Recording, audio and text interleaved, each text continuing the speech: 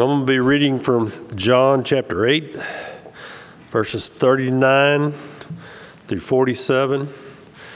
If you look in your red pew Bible, it's going to be on page 894. 894.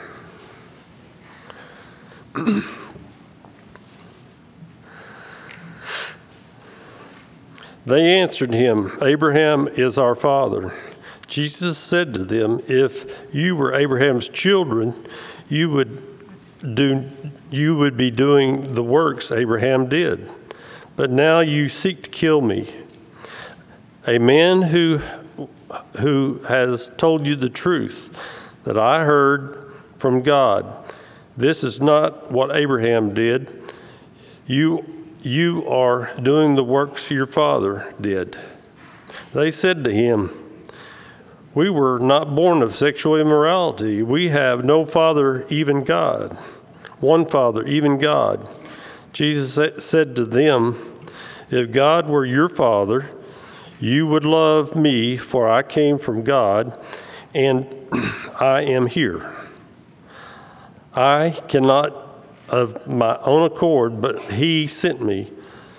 Why do you not understand and what I say? If it is because you cannot bear me or bear to hear the word, you are of your father the devil, and your will is to do your father's desires.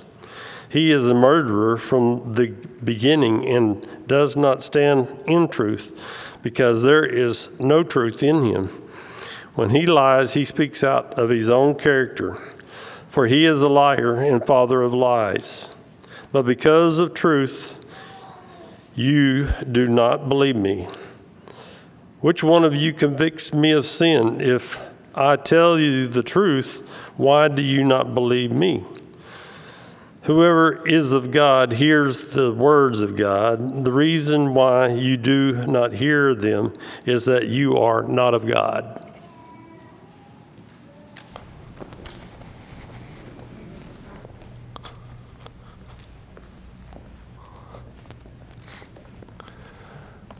Second Timothy chapter 3, verses 16 and 17 tell us that all Scripture is inspired by God. That doesn't leave anything out.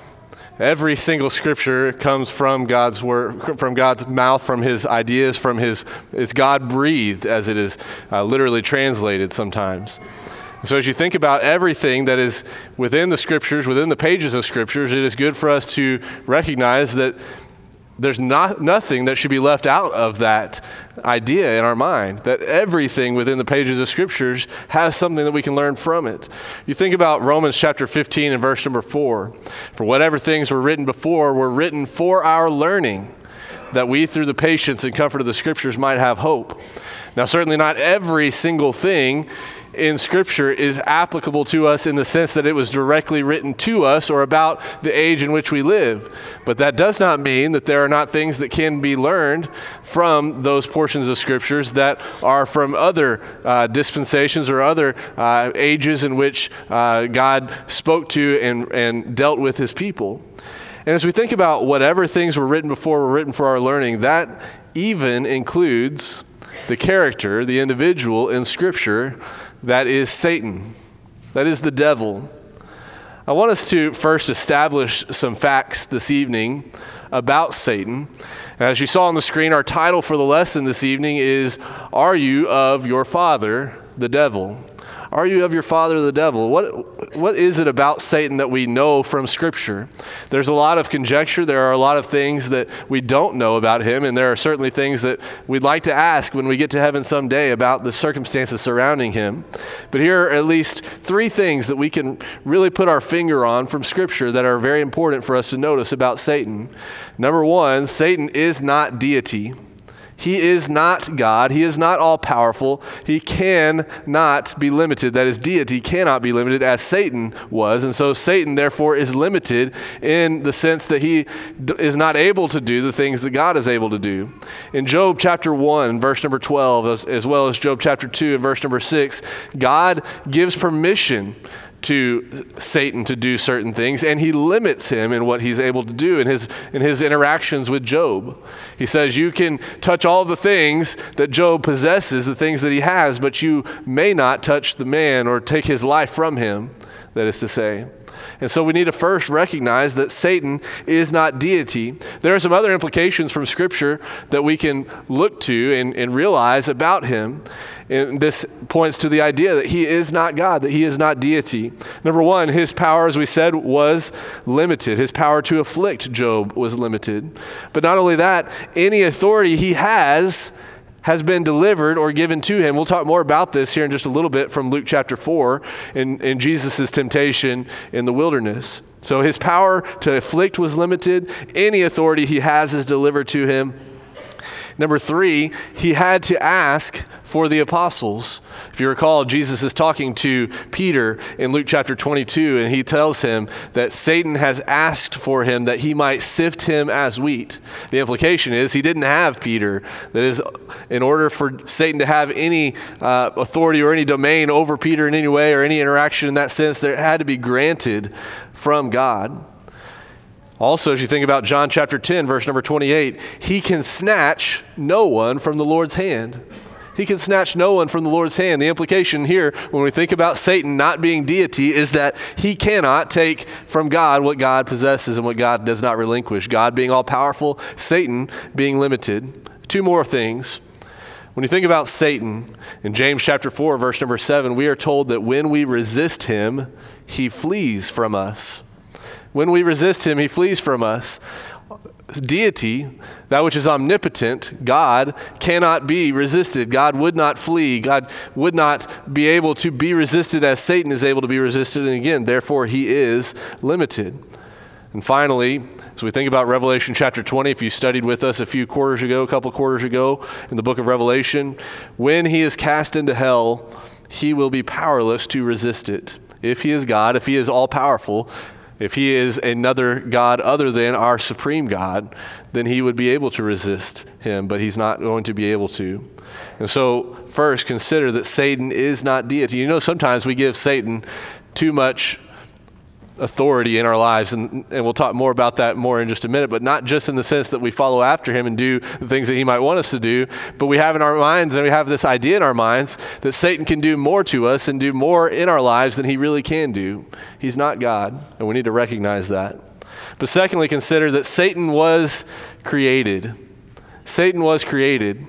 We say that because all that is not deity is created. Anything that is self-existent, as God is, would be deity, but Satan is not self-existent. Satan is and was created. And so those things that are both inside and outside the earth, that being which Satan would be a part of that classification, he is outside of this realm in a literal sense, though he has an influence and though at times he had manifestations in the literal sense here in this world, he is not necessarily part of this world as you and I might think of ourselves being part of this world.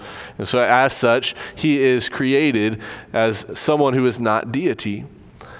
That begs the question, something to think about. Satan was at one point good, but fell.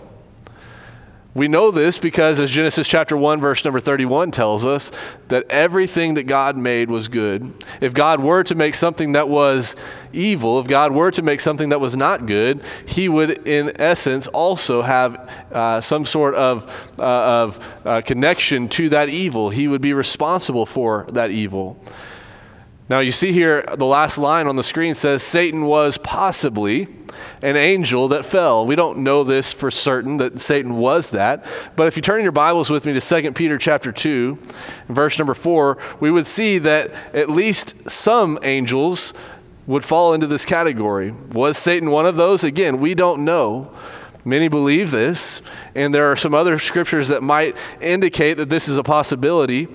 But notice 2 Peter chapter 2 and verse number 4.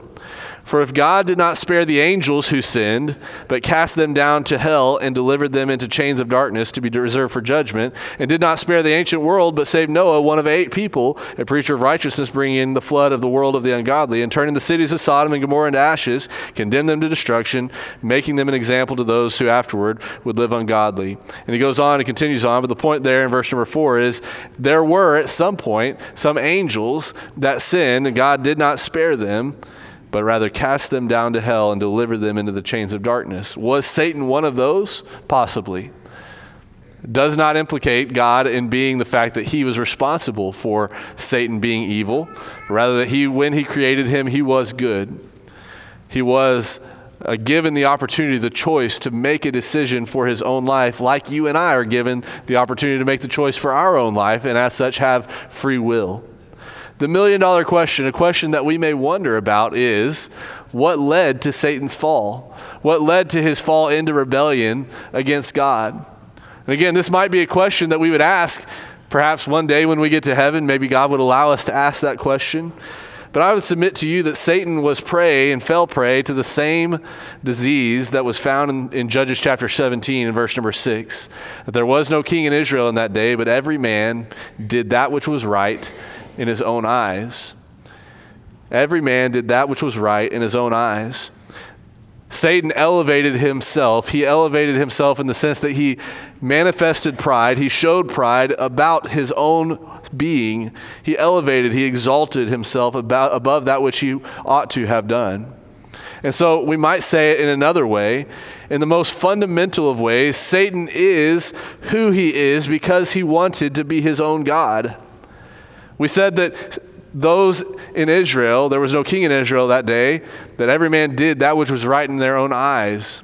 The idea is they wanted to be their own God. They wanted to be responsible for their own choices. They wanted to have the leeway in their own lives for what they wanted to be able to do with their lives. And so as we said, Satan falls prey and fell prey perhaps to that exact same issue, that he did not want God to have authority. Turn back in your Bibles, if you open them in your scripture reading, to John chapter number 8. We won't take the time to dig deeply into all of this text here, but notice especially verse number 44. John chapter 8, verse number 44. As we said, simply put, Satan is who he is because he wanted to be his own God. And as his own God, he wanted at least two things. Two things that we can draw out from verse number 44. He wanted, number one, to heed his own desires. To heed his own desires. Notice the first phrase here in verse number 44. As Jesus is speaking to the Pharisees, he says, "You are of your father, the devil, and the desires of your father you want to do." This implies that his desires, that is Satan's desires, are different than God's desires. Anyone that wants to be submissive to the Lord wants to align their desires to the desires of God. But Satan did not want to do that. He wanted to heed his own desires. But then secondly, as we continue reading, he wanted also to be his own authority. He wanted to be his own authority. Notice, continuing reading verse 44, he was a murderer from the beginning and does not stand in the truth, because there is no truth in him. When he speaks a lie, he speaks from his own resources, for he is a liar and the father of it. There is no truth in him. If we were to turn a few more pages to John chapter 17 and verse number 17, we would see that Jesus said that the word of God, thy word is truth. Satan wanted to be absent of and devoid of truth, and is devoid of truth. As such, he is devoid of and absent from and disconnected from the words of God. The words of God are our authority. That is where we derive any direction for our life, any purpose and understanding for what we're to be doing with our life. And if Satan has no truth within him, he did not want to submit to the truth of God, did not want to submit to his words, did not want to submit to his commands. And as a result, he wanted to be his own authority. As you look at that verse, there's an interesting allegation made in the verses preceding it by Jesus of these individuals. He said, "You are of your father, the devil." You are of your father, the devil. The question that we must consider tonight is, how can I identify if I am living in a way where I have chosen the devil as my father and not God? How can I identify that? How can I know if I'm living in a way that's contrary to the Word of God, and not just contrary to the Word of God, but one that's saying, I pledge my allegiance to Satan. I pledge my allegiance to the idea or the mindset that says, or the heart that says, I want to be my own authority. I want to heed my own desires. Normally, at Peach Valley, our session, we call it AIM Camp. And the reason we call it AIM Camp is because we want to take aim to have a heart like Jesus. Tonight, let's consider at least 4 areas in which Satan and his heart is who we ought not to be aiming at. Normally we're aiming to have a heart like Jesus. Let's aim to not have a heart like Satan. The heart of Satan was or is one of envy. That is to say, I want. A heart that ignores what it has and desires what it does not. A heart that ignores what it has and desires what it does not. Let's explore this a little bit more. A heart of envy. Consider what Satan had. Turn with me very quickly to Jude, verse number 6. The book just before Revelation, as we sang in our Kids Sing earlier this evening. Jude and Revelation. Look at Jude, verse number 6. And the angels who did not keep their proper domain, but left their own abode, he has reserved in everlasting chains under darkness for the judgment of the great day. Have you ever considered what Satan had? If he was this fallen angel or whatever he was, at some point he was good, he had a relationship with God, he had the best home. He had the best home. He had this home in heaven if he was that angel. Not only did he have the best home, he had the best relationship. He had a relationship with God. If he was this angel, as we'll talk about, being some sort of messenger, someone that does the bidding of God, he had a relationship with the Father in that sense. And yet he did not recognize what he had. He had an honorable reputation. He gave that up when he decided to heed his own desires, when he decided to want to be his own authority. He had a home in heaven, a relationship with God, an honorable reputation, but notice what he wanted instead. What Satan wanted, if you look in your Bibles, we referenced a second ago that we'd turn here and look at the temptation of Jesus. Look at Luke chapter 4. Luke chapter number 4. As you turn there, I want you to see some interesting things.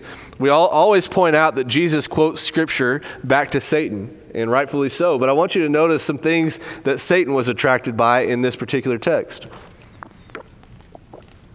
Luke chapter 4, look at verse number 6. And the devil said to him, all this authority I will give to you. All this authority I will give to you and their glory. For this has been delivered to me, and I give it to whomever I wish. As we said, Satan wanted to be his own authority, and something about this authority was attractive to the point that he thought it might be attractive to Jesus, as though he didn't already have all authority. But, sometimes we try to lure other people into certain things that we are attracted to as well. And Satan, again, being attracted by this concept of authority, also tries to tempt Jesus with that same thing. Consider in verse number 7, what Satan wanted, we might also say, was honor. Therefore, if you will worship before me, all will be yours. Satan was interested in not only the authority that might be at his disposal, but also the honor that he might receive, desiring that God would even worship, Jesus would even worship him. And then finally, notice in verses 9 through 12, we might say that Satan also wanted power. Then he brought him to Jerusalem, set him on the pinnacle of the temple, and said to him, if you are the Son of God, throw yourself down from here. For it is written, he shall give his angels charge over you to keep you. And in their hands they shall bear you up, lest you dash your foot against a stone. And Jesus answered and said to him, it has been said, you shall not tempt the Lord your God. Satan wanted authority. Satan desired honor. Satan was attracted by the idea of having power over Jesus, that he would command him or expect him to do something and that Jesus would then follow suit. He had a heart of envy. I want these things. Satan had all of the best things he could ever desire. He had a heart that ignored what it had and desired what it didn't. Consider next the heart of Satan. Not only was it a heart of envy, but also a heart of entitlement. That is to say, I deserve. We live in an entitlement society, don't we? Where everybody feels as though they are entitled to everything that they could ever want or ever desire, that they assume that it's owed to them. And Satan, no less, has that as well. A heart that is frustrated by the blessings of others and seeks to destroy, seeks to do whatever he can to get to those blessings and have them for himself. Explore this a little bit more. If Satan was an angel, as we mentioned earlier, that idea of being an angel is a messenger. You know what the root meaning of the word angel is, being a messenger? It means to be someone who is someone else's, does someone else's bidding, one who is sent on the behalf of someone else. Satan didn't want to live for God's glory. Satan didn't want to live for the benefit of God. He wanted to live for his own benefit, for his own glory. And as such, Satan sought to destroy what God had in Adam and Eve. God had in Adam and Eve a special creation, the pinnacle of his creation. Satan sought to destroy that. Satan wanted to take that from him. Satan wanted to have them follow the ideas that Satan was following. That is to be your own authority. What does he tempt them with? You shall be like God. You shall be like God. It's the whole point of our sermon tonight, that this idea that Satan is wanting to be his own God in a way, that he wants to have his own authority, he wants to heed his own desires, and he strives to tempt Adam and Eve with that very same idea, and he seeks to destroy them in the process so that God would not also have that. But not only that, he sought to destroy what God had in Job, a faithful servant. Satan was envious of this and felt that he was entitled also to maybe having some servants of his own. And it seems, as we read from 2 Peter chapter 2, verse 4, that maybe there were some that went away with him as well and are also his servants to this very day. Satan desired what God had in his faithful servant Job, and he still seeks to destroy today what God has in the gospel. If you'll notice in the parable of the sower, the seed is the word of God, and when it is cast on the wayside, before it has a chance to plant root, Satan comes and snatches it up, lest they believe. Satan seeks to destroy what God has in the gospel. He has a heart of entitlement. He thinks it belongs to me. He doesn't want anyone else to enjoy those blessings. Consider next the heart of Satan. Not only a heart of envy or heart of entitlement, but a heart of duplicity. A heart of duplicity says, I will get it no matter what. A heart that deceives others to get what it wants. You would turn in your Bibles back to John chapter 8, where we were just a moment ago, and thinking about our scripture that the truth is not in him. He does not stand in the truth. He speaks out of his own character, his own volition. 2 Corinthians chapter 11, verse number 14 tells us that Satan disguises himself as an angel of light. John chapter 8, verse 44, he changes the truth as the one who is the father of lies. The father of lies. We might also remind ourselves that he is full of trickery, snares, devices. It's really scary sometimes to see what we as parents create out of our children. And I say that because Jackson has become this little person who just wants to fish all the time, go fishing all the time. To the point where he literally is asking me just about every single day, when are we going fishing next? And you think about fishing, what we're doing is we're trying to deceive that fish, right? We're trying to fake him out. We're trying to feign that this is really a true bait fish that's swimming through the water, and you're trying to get that fish to reach out and grab a hold of it. That's the idea here. Satan's trickery, his snares, his devices.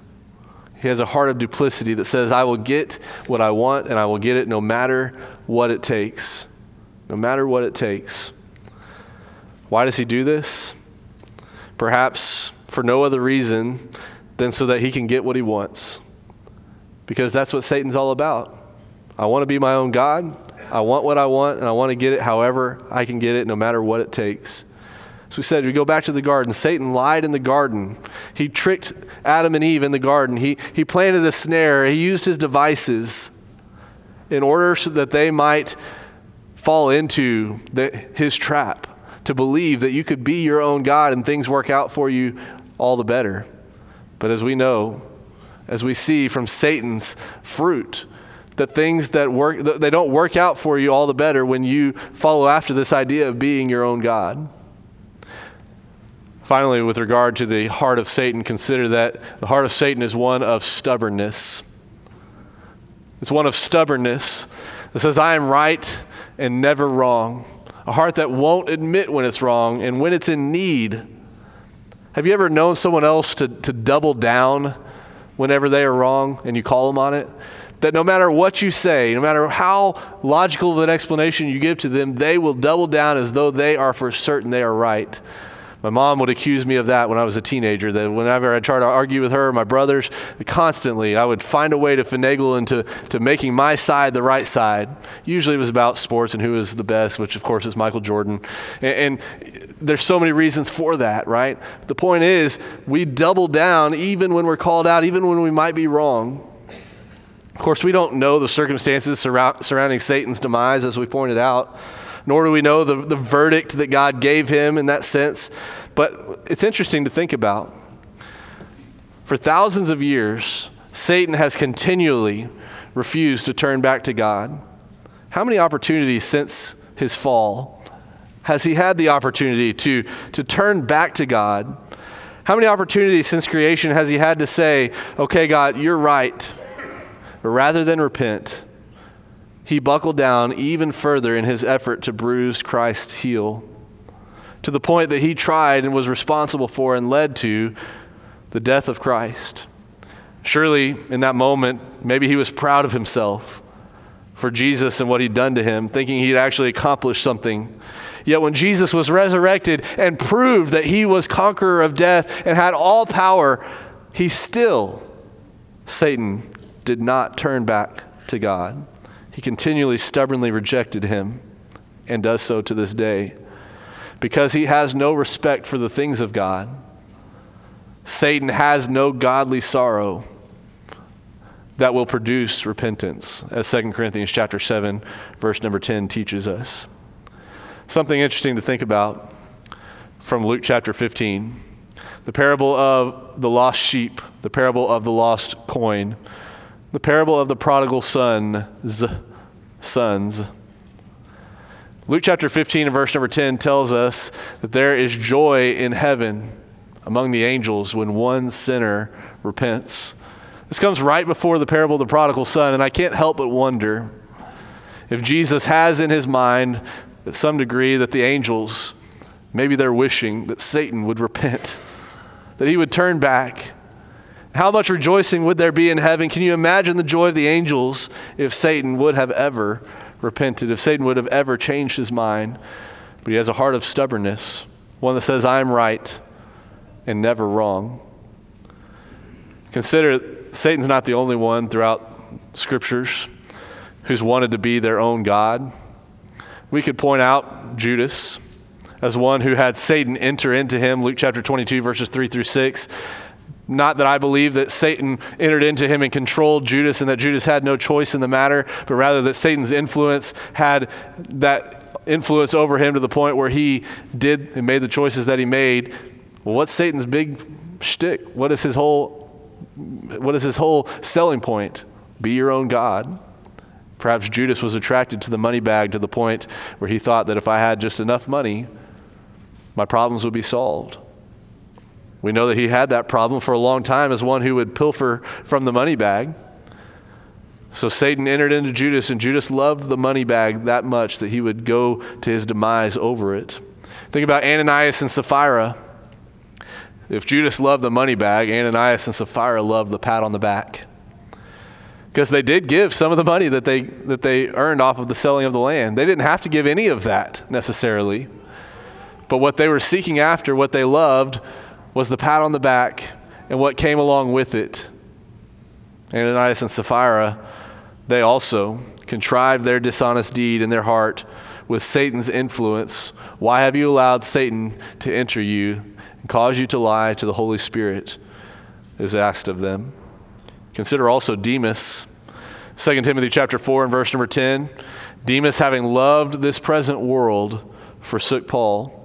He desired to chase after a life of ease, not a life that would have to endure persecution alongside the side of Paul, but one who enjoyed those things that came along with the things of the world. Having loved this present world, he wanted to be his own authority. He wanted to heed his own desires.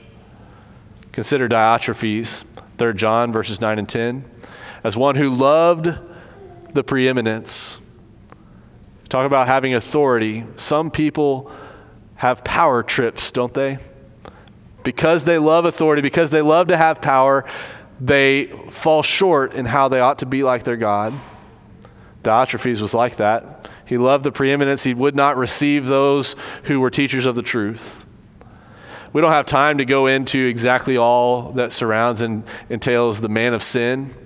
But as we close, I want you to turn in with me and look at 2 Thessalonians chapter number 2. 2 Thessalonians chapter number 2, it's interesting to think about this man of sin and his connection to Satan, and what he does is a result of the influence of Satan. 2 Thessalonians chapter 2, verse number 3. Let no one deceive you by any means, for that day will not come unless the falling away comes first and the man of sin is revealed, the son of perdition, who opposes, notice verse 4, and exalts himself above all that is called God or that is worshipped, so that he sits as God in the temple of God, showing himself that he is God. Look at verse 9 and 10. The coming of the lawless one, this man of sin, is according to the working of Satan, with all power, signs, and lying wonders, with all unrighteous deception among those who perish, because they did not receive the love of the truth, that they might be saved. The concluding question tonight is this: are you acting as one who is trying to be your own God, like the devil is your father? You know, ultimately every sin is born of this mindset. We talk about the Disney mindset, don't we? The Disney mindset that says, be true to yourself, be who you are, be who you want to be. And though we understand that that could be looked at in a benign way, we see that it has infected and manifested itself throughout all of society. When we see the decisions and the choices that people are making around us, thinking, how could they ever think that this is okay? How could they ever think that this is right? It all leads back to this idea of people wanting to be their own God, of people wanting to live unto themselves, of people wanting to heed their own desires and be their own authority. When I choose to use my body in a way that is outside the confines of God's sexual ethic, I am saying that the devil is my father, that I want to be my own God. And you might be thinking, and rightfully so, that the things that come along with the LGBTQ agenda are very much connected to that, and you're right. But it's not just those sexual perversions that are saying, I want to be my own God. It's also husbands that choose not to be faithful to their wives. It's also single men who choose to give in to sexual desires because they want to be their own God. Every sin is born of that mindset. When I choose to speak a falsehood at work in order to get myself further along in my career or my social status, I am saying that the devil is my father, that I want to be my own God.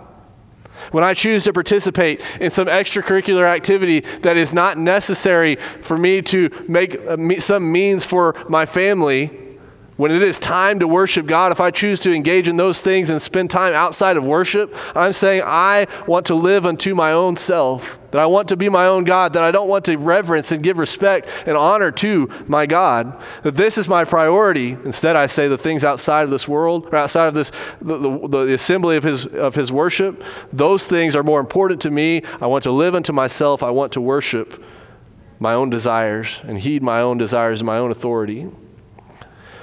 This morning,